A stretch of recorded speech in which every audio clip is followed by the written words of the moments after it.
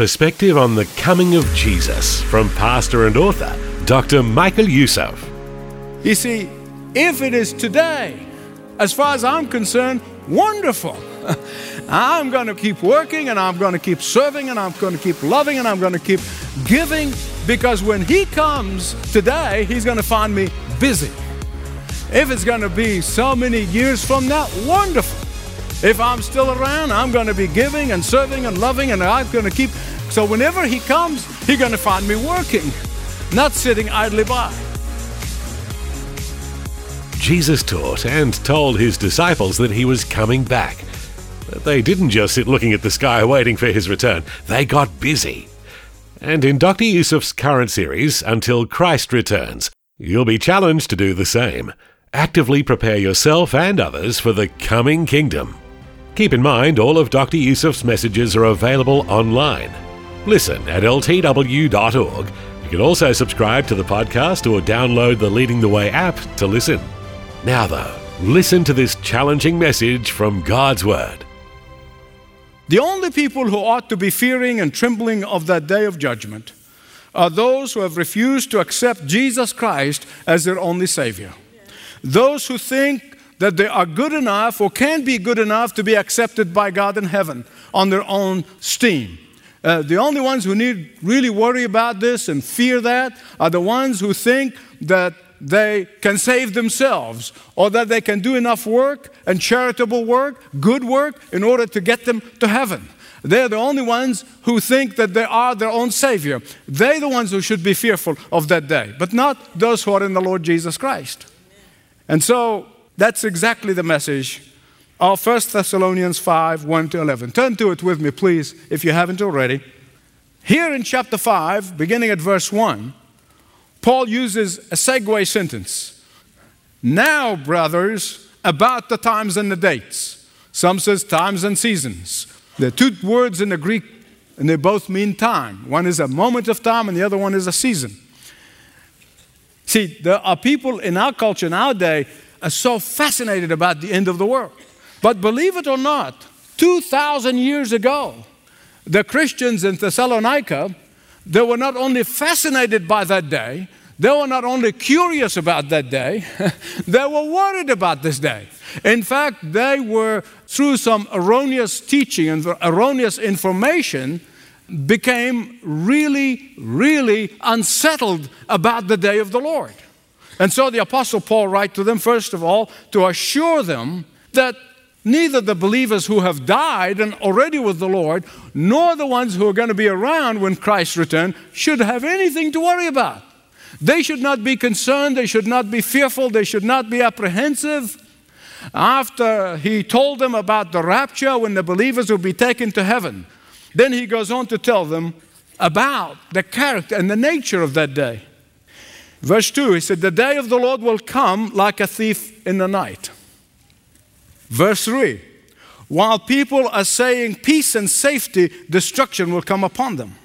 Suddenly, as a labor pains on a pregnant woman, they will not escape. The Thessalonians wanted to know when the Lord's day going to be. Why? So that they can be suitably prepared. So how does Paul answer that question? Get your calendars out. Yeah.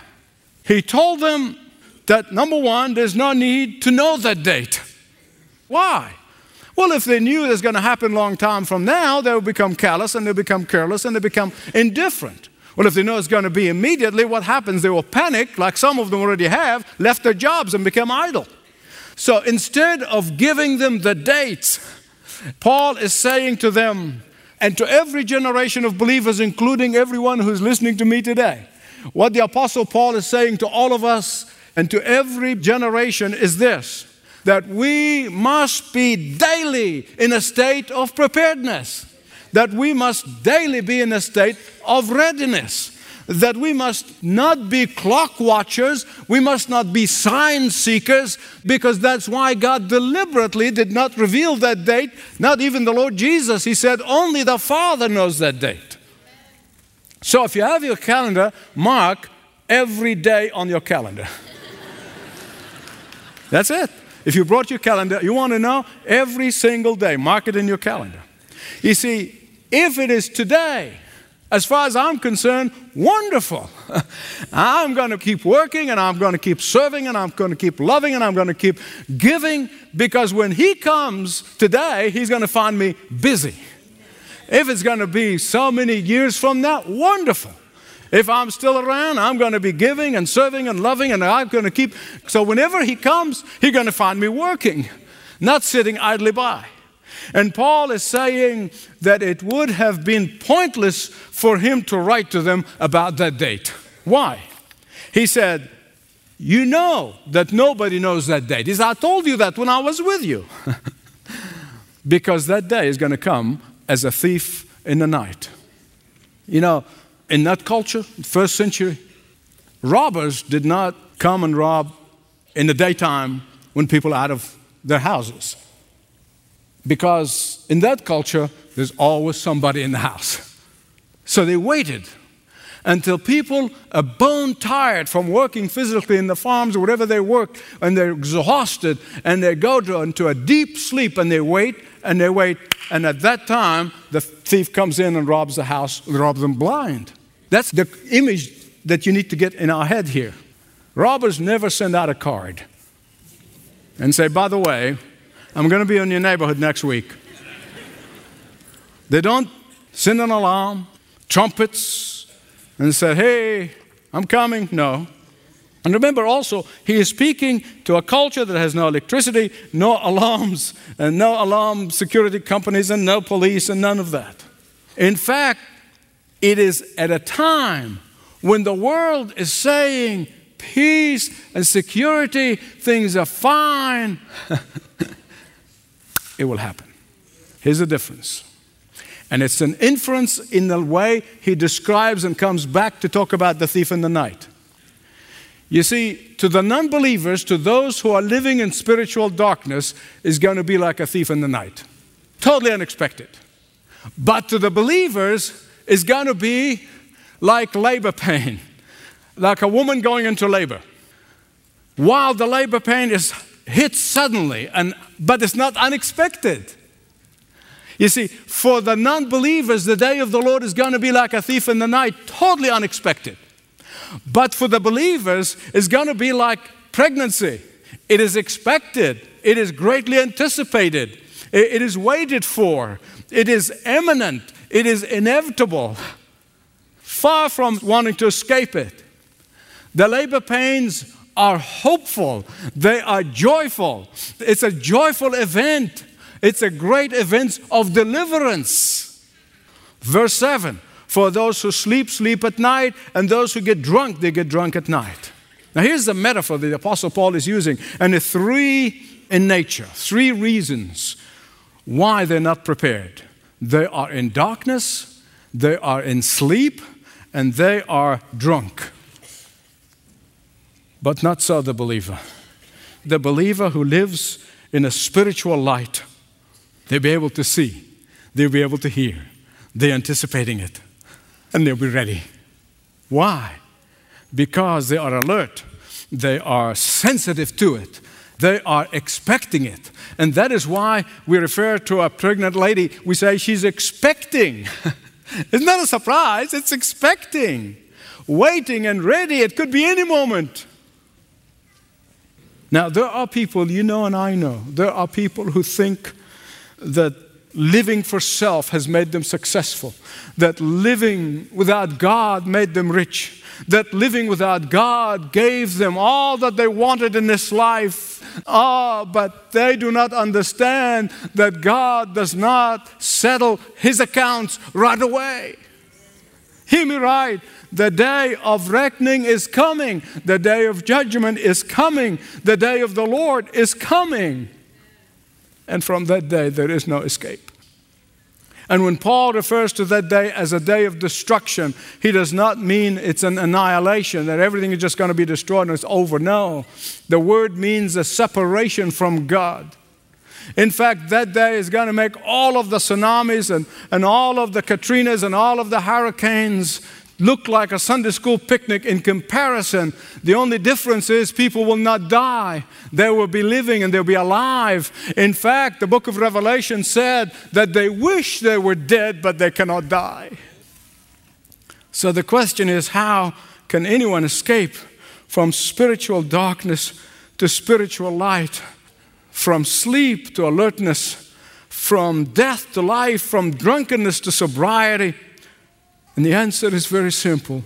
Come to Christ while there is a chance. Come to Christ while there is an opportunity. Come to Christ while I still can. Turn to Him and begin walking in His light. Repent now while there is time to repent before it becomes too late. Listen to what Jesus said. He said, I am the light of the world. Whoever follows me will never walk in darkness, but will have the light of life. How do I know that I'm transformed from darkness to light? How do I know that I'm walking in the light? How do I know? How does anyone know? How does anyone know? And be absolutely sure. I know some precious people who really know the Lord, but they're tormented about the fact they're not sure, if they're going to make it. And I keep assuring them, listen, this is not how you feel on a given day, but you have God's word on it, and that's what your anchor is, God's promise. Well, how can I be sure? Well, actually, Paul gives us the answer in verses 8 to 10. 3 things to know that you have been transformed from darkness, spiritual darkness, to spiritual light. First, he said, we have a renewed character. Secondly, he said, we have radical conduct. And thirdly, we have a reliable compensation. The difference with those who live in spiritual darkness and those who live in spiritual light is that those who live in spiritual light have a radical or a renewed character. They have a renewed nature. The most obvious of all, listen carefully please, the most obvious of all is that when we sin, we cannot rest. We cannot just forget it, but immediately we repent and turn from that sin and receive the Lord's forgiveness. Why? Because we are like someone who's wearing a white garb. The slightest bit of stain, it shows up, and we cannot rest until we take care of it by the blood of Jesus Christ. That's how you know that you have a renewed character. On the other hand, those who are living in spiritual darkness are like somebody who's dressed in filthy clothes. One more stain cannot be seen. One more stain does not make any difference. And Paul calls the state of watchfulness. He calls it the state of alertness. He calls it the state of being sober. So those who are awaiting the return of the Lord not only have renewed character, but secondly, they have radical conduct. Radical as far as the world is concerned. We are radical as far as the world is concerned. And that is why they don't know how to deal with us. Really, if you have an unbelieving friend, I know you'll understand what I'm saying. They don't know how to handle us. And the problem is so many Christians take their insult personally. No, you shouldn't take that personally because they're insulting the one who lives inside of you. That's who they're afraid of. And you've got to understand, the reason they call us bigots and they may call us narrow-minded and they may call us intolerant and they may call us out of the mainstream, all of that stuff, you see, to them, our conduct is radical because they cannot understand us, cannot control us. Why? Because we are alert. We are watching, and therefore we are able to distinguish between truth and falsehood, able to distinguish between light and darkness, able to distinguish between right and wrong. And that rubs them the wrong way. It does. It causes their conscience to burn within them, and that really is frustrating. In fact, it convicts them that they do love darkness. It reminds them of their rebellion against God. After all, they are created in God's own image. And that rebellion, that conviction, constantly, your very presence without even having to say a word, rubs them the wrong way. But the one thing they don't understand is this. Listen carefully. The one thing they don't understand is that this is precisely the life that we escaped from. It's precisely the life that we ran away from. That's precisely the life that we woke up from. And because we love them, we want them to join us, but they resist. And that is why you can never approach witnessing or evangelizing or sharing the gospel with somebody without being on the knees of prayer. Listen, that radical conduct is only possible, Paul said, when we are wearing the battle fatigue. Look at it, verse 8. That radical conduct, that radical lifestyle is only possible when we are wearing our battle armor. Verse 8, but since we belong to the day, not to the night, let us be self-controlled, putting on faith and love as a breastplate, and hope of salvation as a helmet. How can you tell a person who's sober, who's awaiting the return of the Lord, who is alert, is that person who has that armor? How is that armor expressed? How does it work? According to the Apostle Paul, that person is walking by faith, not by sight. He stands firm, or she stands firm against the schemes of the devil, not invite the devil to come in and set up a stronghold in their life. Faith is fully trusting in God's promises and in God's plans. Faith is believing in God's word, even when the world is falling apart. Faith says, no matter what happens around me, God will keep His word. Faith says to believers in the Lord Jesus Christ that God will provide defense for the temptation when it comes. Faith delights in God's plan even when it does not make sense. Alert believers who live in the spiritual light not only have renewed character, not only have radical conduct, but they also have a reliable compensation. Look at verse 9. For God did not appoint us to suffer wrath. See, the Thessalonians were like some Christians today who are saved, they know the Lord, they know they're saved, and yet they are afraid of the day of the Lord. They really are. They're afraid of death. And Paul is saying that our destiny is sure, that our reward is certain, that our compensation is definite, and it is not based on a pie in the sky in the by and by, but our eternal reward is based on the fact that we've accepted the death and the resurrection of the Lord Jesus Christ to be for us as our only hope for salvation. And so, when the Lord returns, whether we are physically awake or asleep, He says, really makes no difference. Physically doesn't make any difference. Whether you're awake in the middle of the night or you're asleep, it doesn't matter. Asleep or awake, it doesn't matter. Physically, that is. What matters is spiritually. Are you awake spiritually? That's really what's going to make all the difference. As long as we are spiritually awake, I'm convinced that when the Lord returns, suppose it's 2 a.m. Eastern Standard Times, most of you will be asleep. But the believers in Australia, they'll be having dinner the next day. So it doesn't matter what condition. You might be in a wheelchair. You might be bedridden. You might be walking or sitting or running. Whatever the physical thing is, it doesn't matter, Paul said. He said what matters is whether you are alert and awake spiritually or not. Our future with Christ is so secure that regardless of where we are physically, he goes on verse 11 to say, therefore, encourage one another, build each other up. That should be a source of encouragement to one another. You know, when a husband and wife have silly argument over silly things, now I'm not talking about serious stuff, I'm talking about silly things. And I know as a husband, we got in arguments in the last 40 years and some silly things. And they just remind each other at that time of that great day.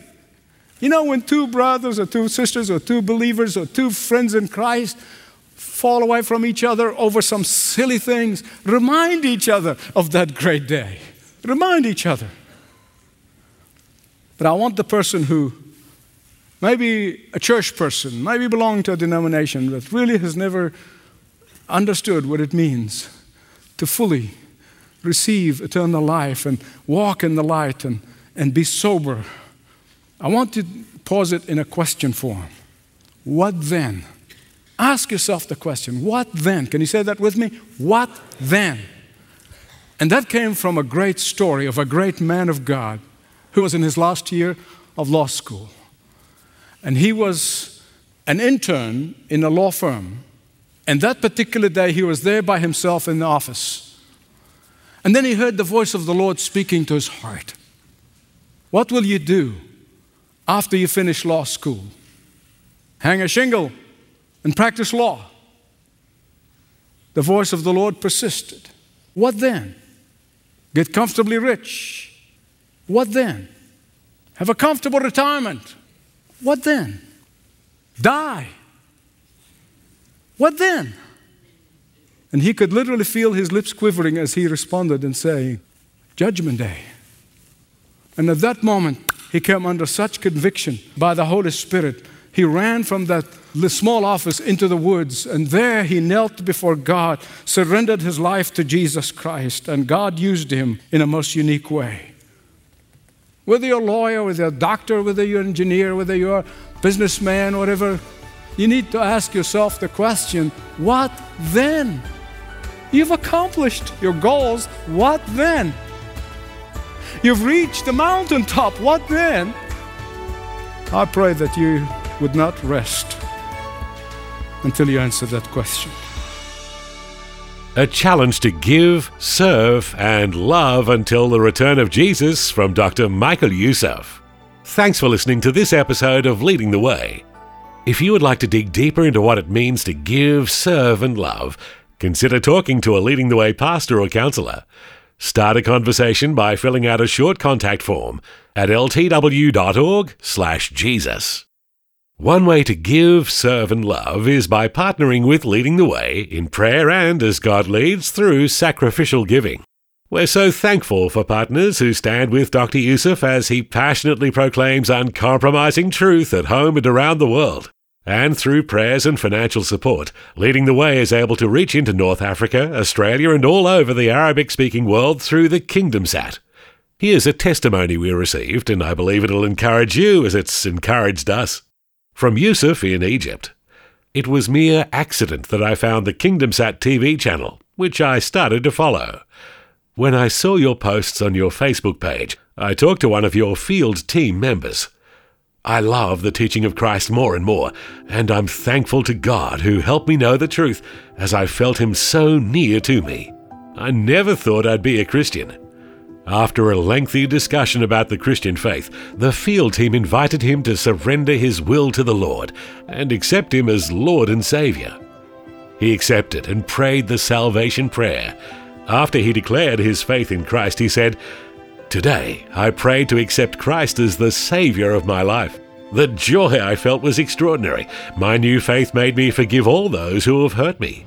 I've taken the decision for me to be for Christ forever." He's now engaged in a discipleship group to help him grow in his new faith. Please pray for the field team as they minister and help him grow deeper in his faith. Friends, if you'd like to learn more about Leading the Way, order products, or perhaps support Dr. Youssef with gifts toward the ministry in your neighborhood and neighborhoods around the world, visit ltw.org or call 1300-133-589. Again, ltw.org and 1300-133-589.